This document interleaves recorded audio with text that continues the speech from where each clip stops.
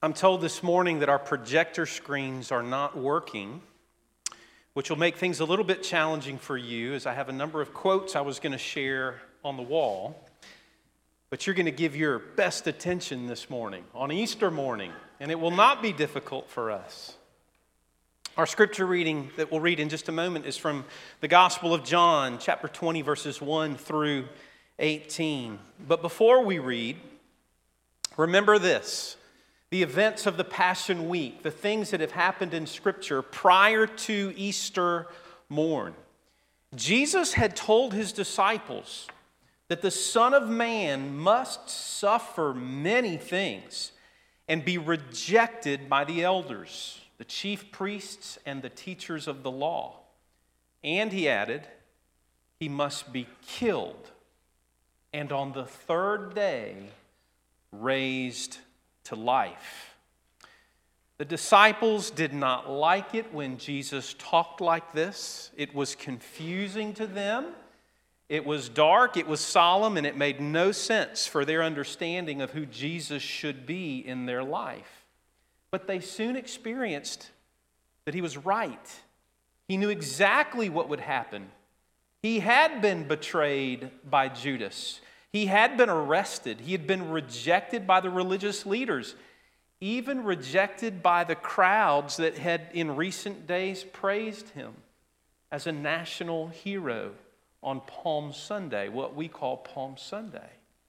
Everything Jesus had said had become true. And he would suffer the agony of crucifixion and death on a cross. Everything that he had predicted of himself, all that the Old Testament scriptures had predicted about the Messiah, it was all coming true. The shadow was becoming substance. The promise was coming true.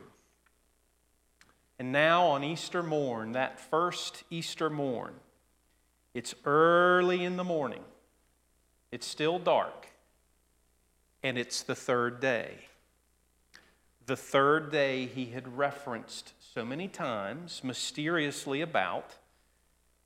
And there is yet one more promise yet to come true. The biggest of them all. Give your attention to the Easter reading of John chapter 20, verses 1 through 18.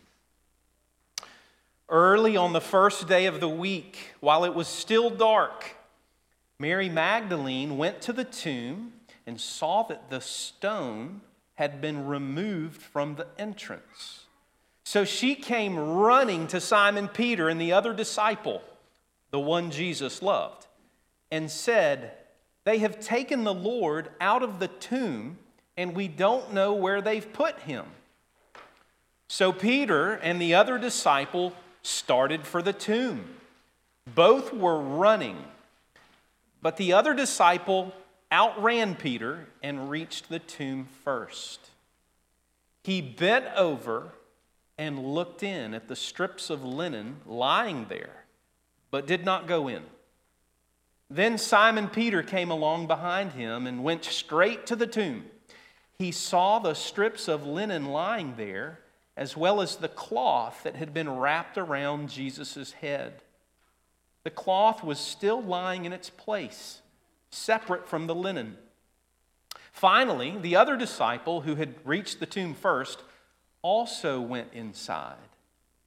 He saw and believed, but they still did not understand from Scripture that Jesus had to rise from the dead. Then the disciples went back to where they were staying.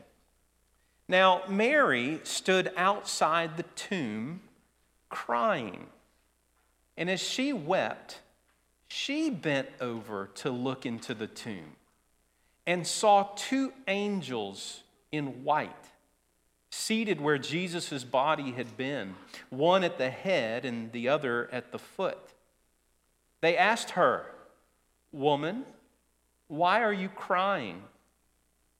"They've taken my Lord away," she said, "and I don't know where they've put him." At this, she turned around and saw Jesus standing there, but she did not realize that it was Jesus. He asked her, "Woman, why are you crying? Who is it you are looking for?" Thinking he was the gardener, she said, "Sir, if you've carried him away, tell me where you have put him, and I will get him." Then Jesus said to her, "Mary." She turned toward him and cried out in Aramaic, "Rabboni," which means teacher. Jesus said, "Do not hold on to me, for I have not yet ascended to the Father. Go instead to my brothers and tell them, I am ascending to my Father and your Father, to my God and your God." Mary Magdalene went to the disciples with the news, "I have seen the Lord." And she told them that he had said these things to her. Let's pray that God would help us understand this supernatural miracle offered to us. Lord, by faith this morning, gathered here in this place, would you enable us, every one of us, to lean over and look in, to see the good news that is ours in the resurrection of Jesus Christ. Lord, give us that faith to believe. We pray in his name. Amen. Naturalism versus supernaturalism. This is not a collegiate lecture this morning, but in a world filled with students and former students, you have got to understand that that is the tension that this passage, what we believe by faith to be a historical account of reality, that is the tension that everyone should feel pressing on them when we consider the resurrection of Jesus. Naturalism versus supernaturalism. What does that mean? Naturalism means this. Do you believe that all things can only and can never do anything but conform to natural known order and function? Meaning everything has got to be verifiable by scientific test. Everything is natural and limited by natural causes, natural effects. That's naturalism. And that is what our world only believes in. Versus supernaturalism. Supernaturalism would believe that God, the creator of all things, can break the bounds of the ordinary that he created and do extraordinary, supernatural things if he so chooses to break his own rules. Like raise a body from the dead, or part a sea, or prolong a 24-hour day, or shorten a 24-hour day.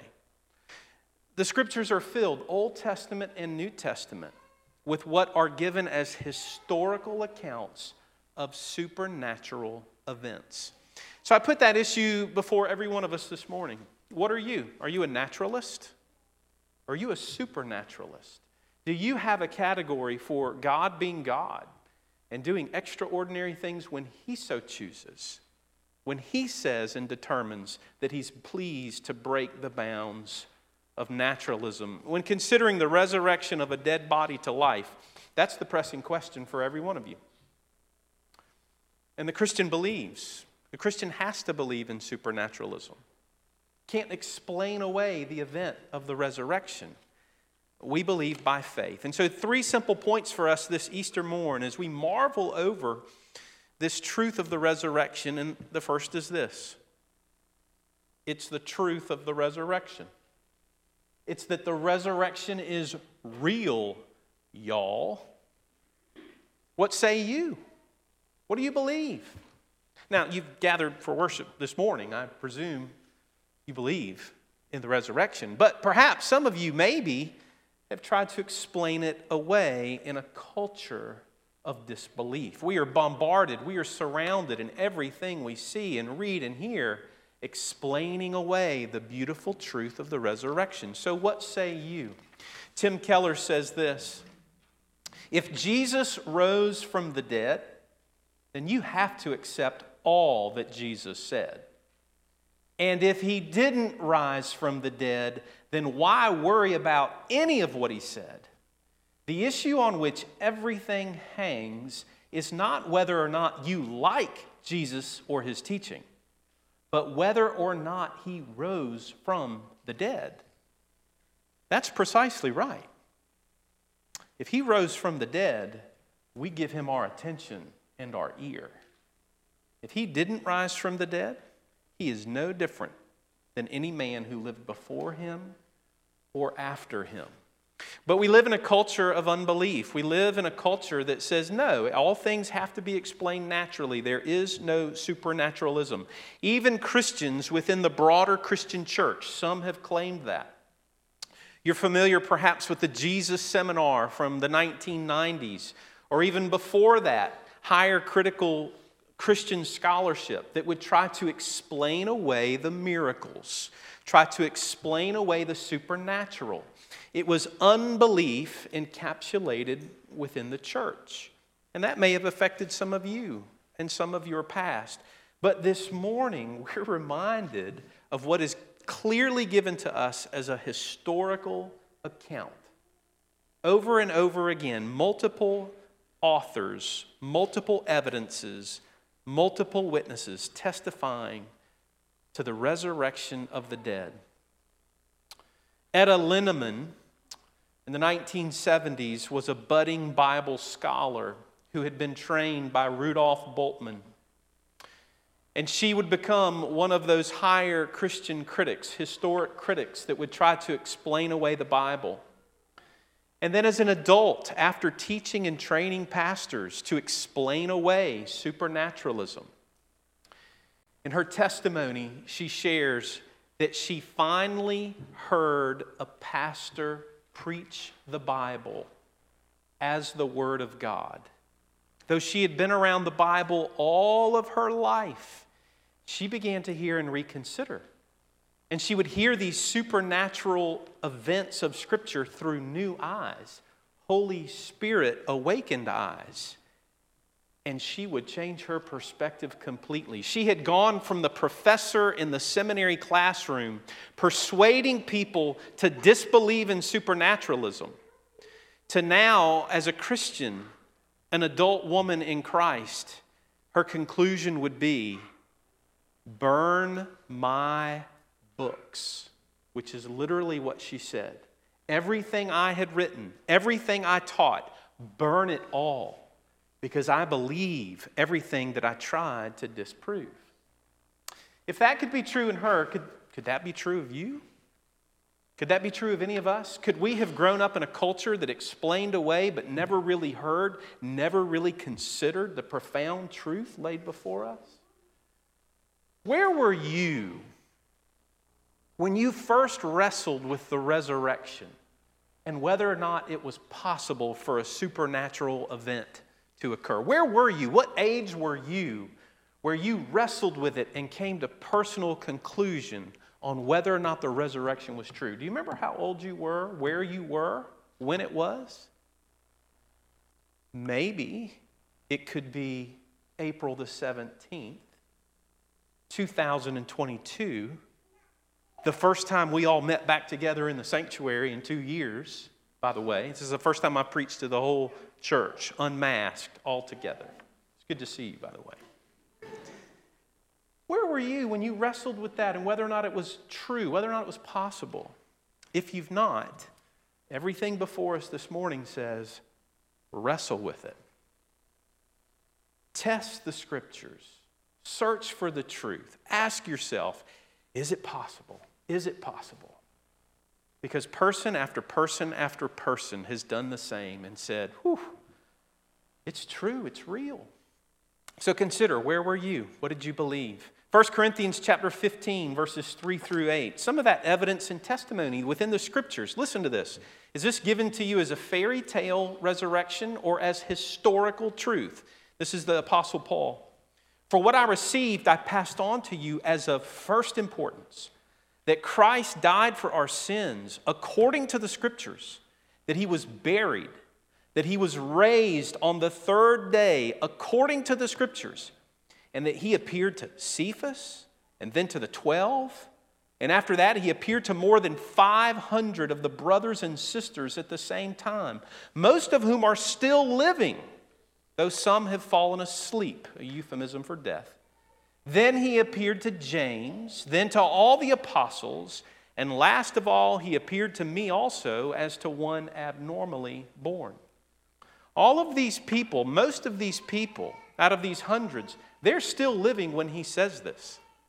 They could say, no, that's not how it played out. But this is bold testimony. Eyewitness account of a risen Savior who encounters his followers, who is now ascended to the right hand of God the Father Almighty. But Paul, even in the Scriptures, Mary Magdalene is struggling. She doesn't seem to be a quick believer. No, she doesn't. So we hear of Mary Magdalene, one of the first witnesses at the tomb. And she shows up and she's crying. She's disbelieving. She has no categories for what has just happened. And in fact, she even seems to be a little irritable, which maybe we can be when we're crying and emotional, right? In verses 2 and verse 11, I think Mary Magdalene models for us what it is to be dazed and confused by the events of life. Everything that's happened in these days prior to the resurrection. You think of what these believers have lived through, where it seems like everything has crashed and burned. Everything seems to have gone wrong. And now she's come to the tomb bringing spices, going to do final treatment to a body and bid everything well, and the body's not there. Somebody took our friend out of his tomb. And her eyes are filled with tears, and all of a sudden she hears her name. Woman, why are you crying? What do you mean, why am I crying? They've taken my Lord. Right, did you take him? You the gardener? Did you take him? She's a little snappy. And so we can be a little snappy, we can be a little dazed and confused, and yet the Lord can be right there in our life, right there in our presence. But we're irritated, we're frustrated, we just don't see it. We don't have categories to understand.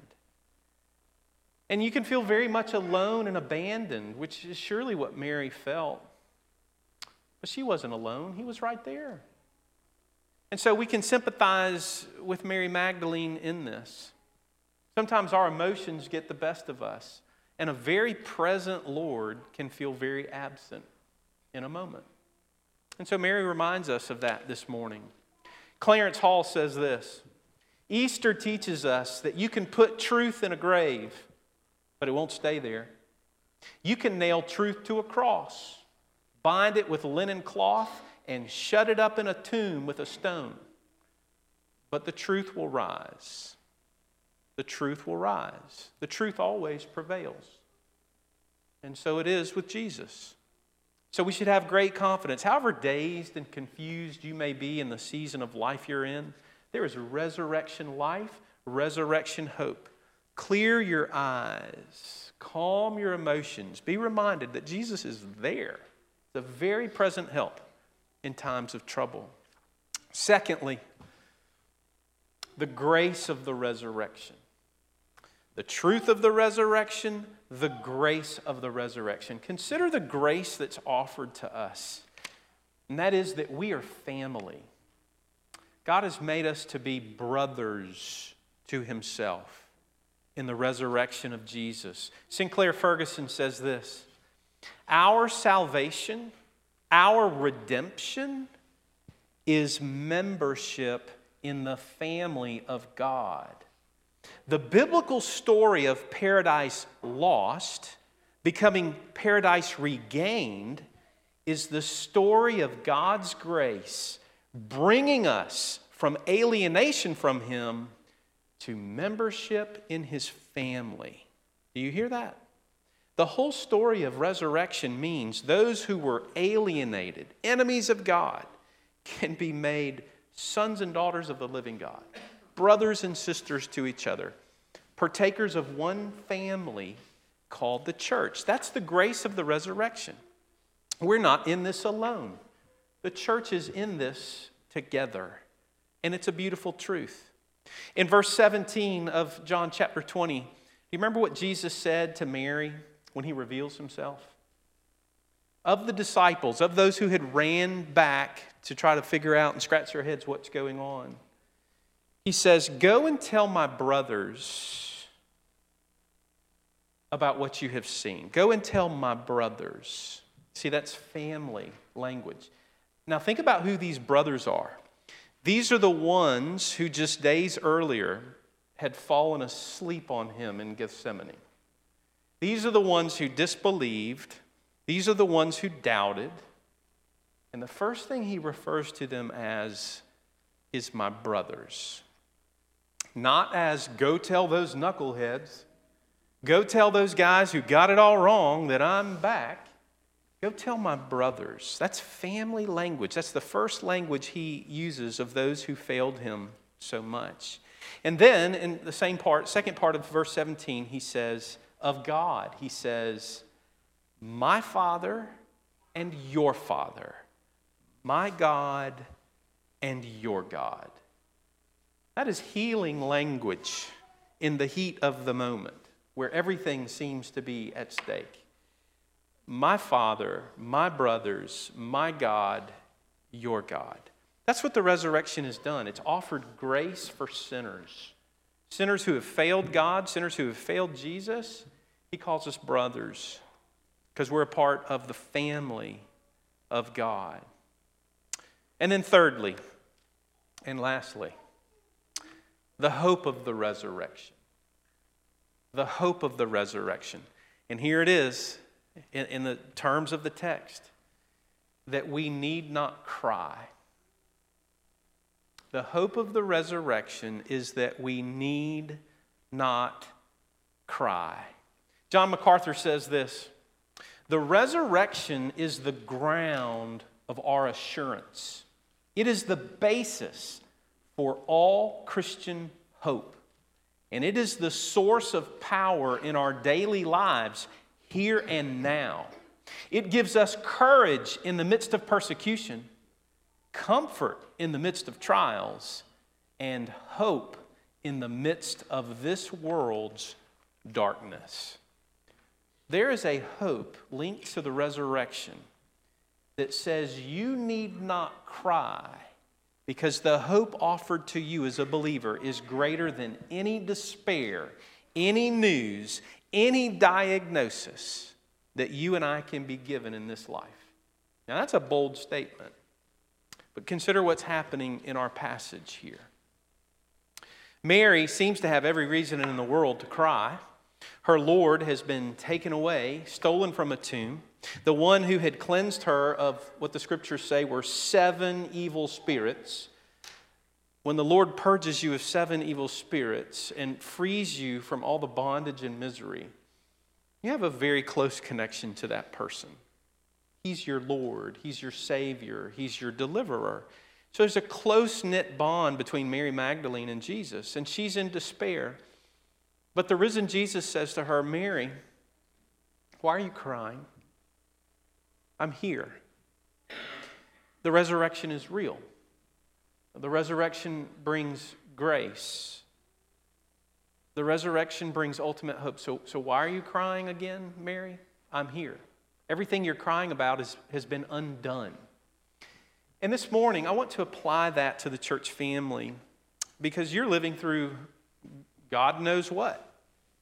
Disappointment, loss, diagnosis, hurt, sadness, fear, being overwhelmed by circumstances. And to that, the scriptures would say, you have ultimate hope that cannot be shaken because you have a Lord who has overcome your one true enemy, even death itself, taking the sting away from death so that it hurts no more. It causes fear no more in the heart of the one who knows the one true God. I know that is overwhelming to consider because it overwhelms me to consider. but we're told we need not cry. So, Mary, why are you crying? Or maybe we could say, Mary, why are you not sleeping? Or Mary, why are you tense and anxious and worked up? Can you believe the resurrection and the one who is very present for your help in times of sorrow?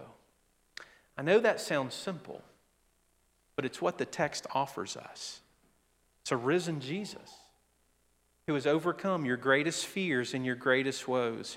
Some of you may have seen, I'm going to close with this quote. It was in the New York Times this week, an article, and I have a few copies of it if anybody wants it, but it was written on April 10th, and its title is How a Cancer Diagnosis Makes Jesus' Death and Resurrection Mean More. That's in the New York Times. Let me say that again. In the New York Times, how a cancer diagnosis makes Jesus' death and resurrection mean more. And it's a religious author, an opinion writer, who interviews Tim Keller, who I already quoted. You know, Tim Keller, PCA minister in New York, who 2 years ago was diagnosed with pancreatic cancer. Doing well to be living 2 years later, stage 4 pancreatic cancer. And the article is beautiful and wonderful because you see the writer is marveling over the degree of hope that this pastor has, even though he's living through the last days, months, years of his life. But listen to what Tim Keller says. This captures so much the resurrection hope that you and I should have, and that Easter should cement for us. Listen to this. If the resurrection of Jesus Christ really happened, then ultimately, God is going to put everything right. Suffering is ultimately going to go away. Evil is ultimately going to go away. Death is ultimately going to go away. Aging is going to go away. Cancer is going to go away. Now, if the resurrection of Jesus Christ did not happen, then I guess all bets are off. But if it actually happened, then there's all the hope that the world has ever known. And that is so true. So, Mary, why are you crying? Mary, why can you not sleep at night? Do you have the greatest hope that the world has ever been offered, that the world has ever known? Easter, the supernatural event of resurrection, it presses on us that question. What is your greatest hope? Is your greatest hope that you're never going to have a diagnosis? Is your greatest hope that you're never going to have a car accident? There is no hope in that. It's coming for every one of us. Our greatest hope is in a risen Lord. A Lord who says He loves His church, even though they're very unlovely. And He's done everything to win those people to Himself. Let's pray that we would have the bold confidence that is ours in Jesus. Let's pray. Lord, would you help us, even now as we close in song, to lean over and look into the tomb, to lean over and look in to see, is a supernatural God, is it possible, is it true? Because, Lord, that resurrection, we see that it really does redefine everything. And so, Lord, this morning, may our hope be in Christ and in Christ alone. Otherwise, we'd be found empty-handed in the end. So do this, Lord, we ask and we pray in Jesus' name. Amen.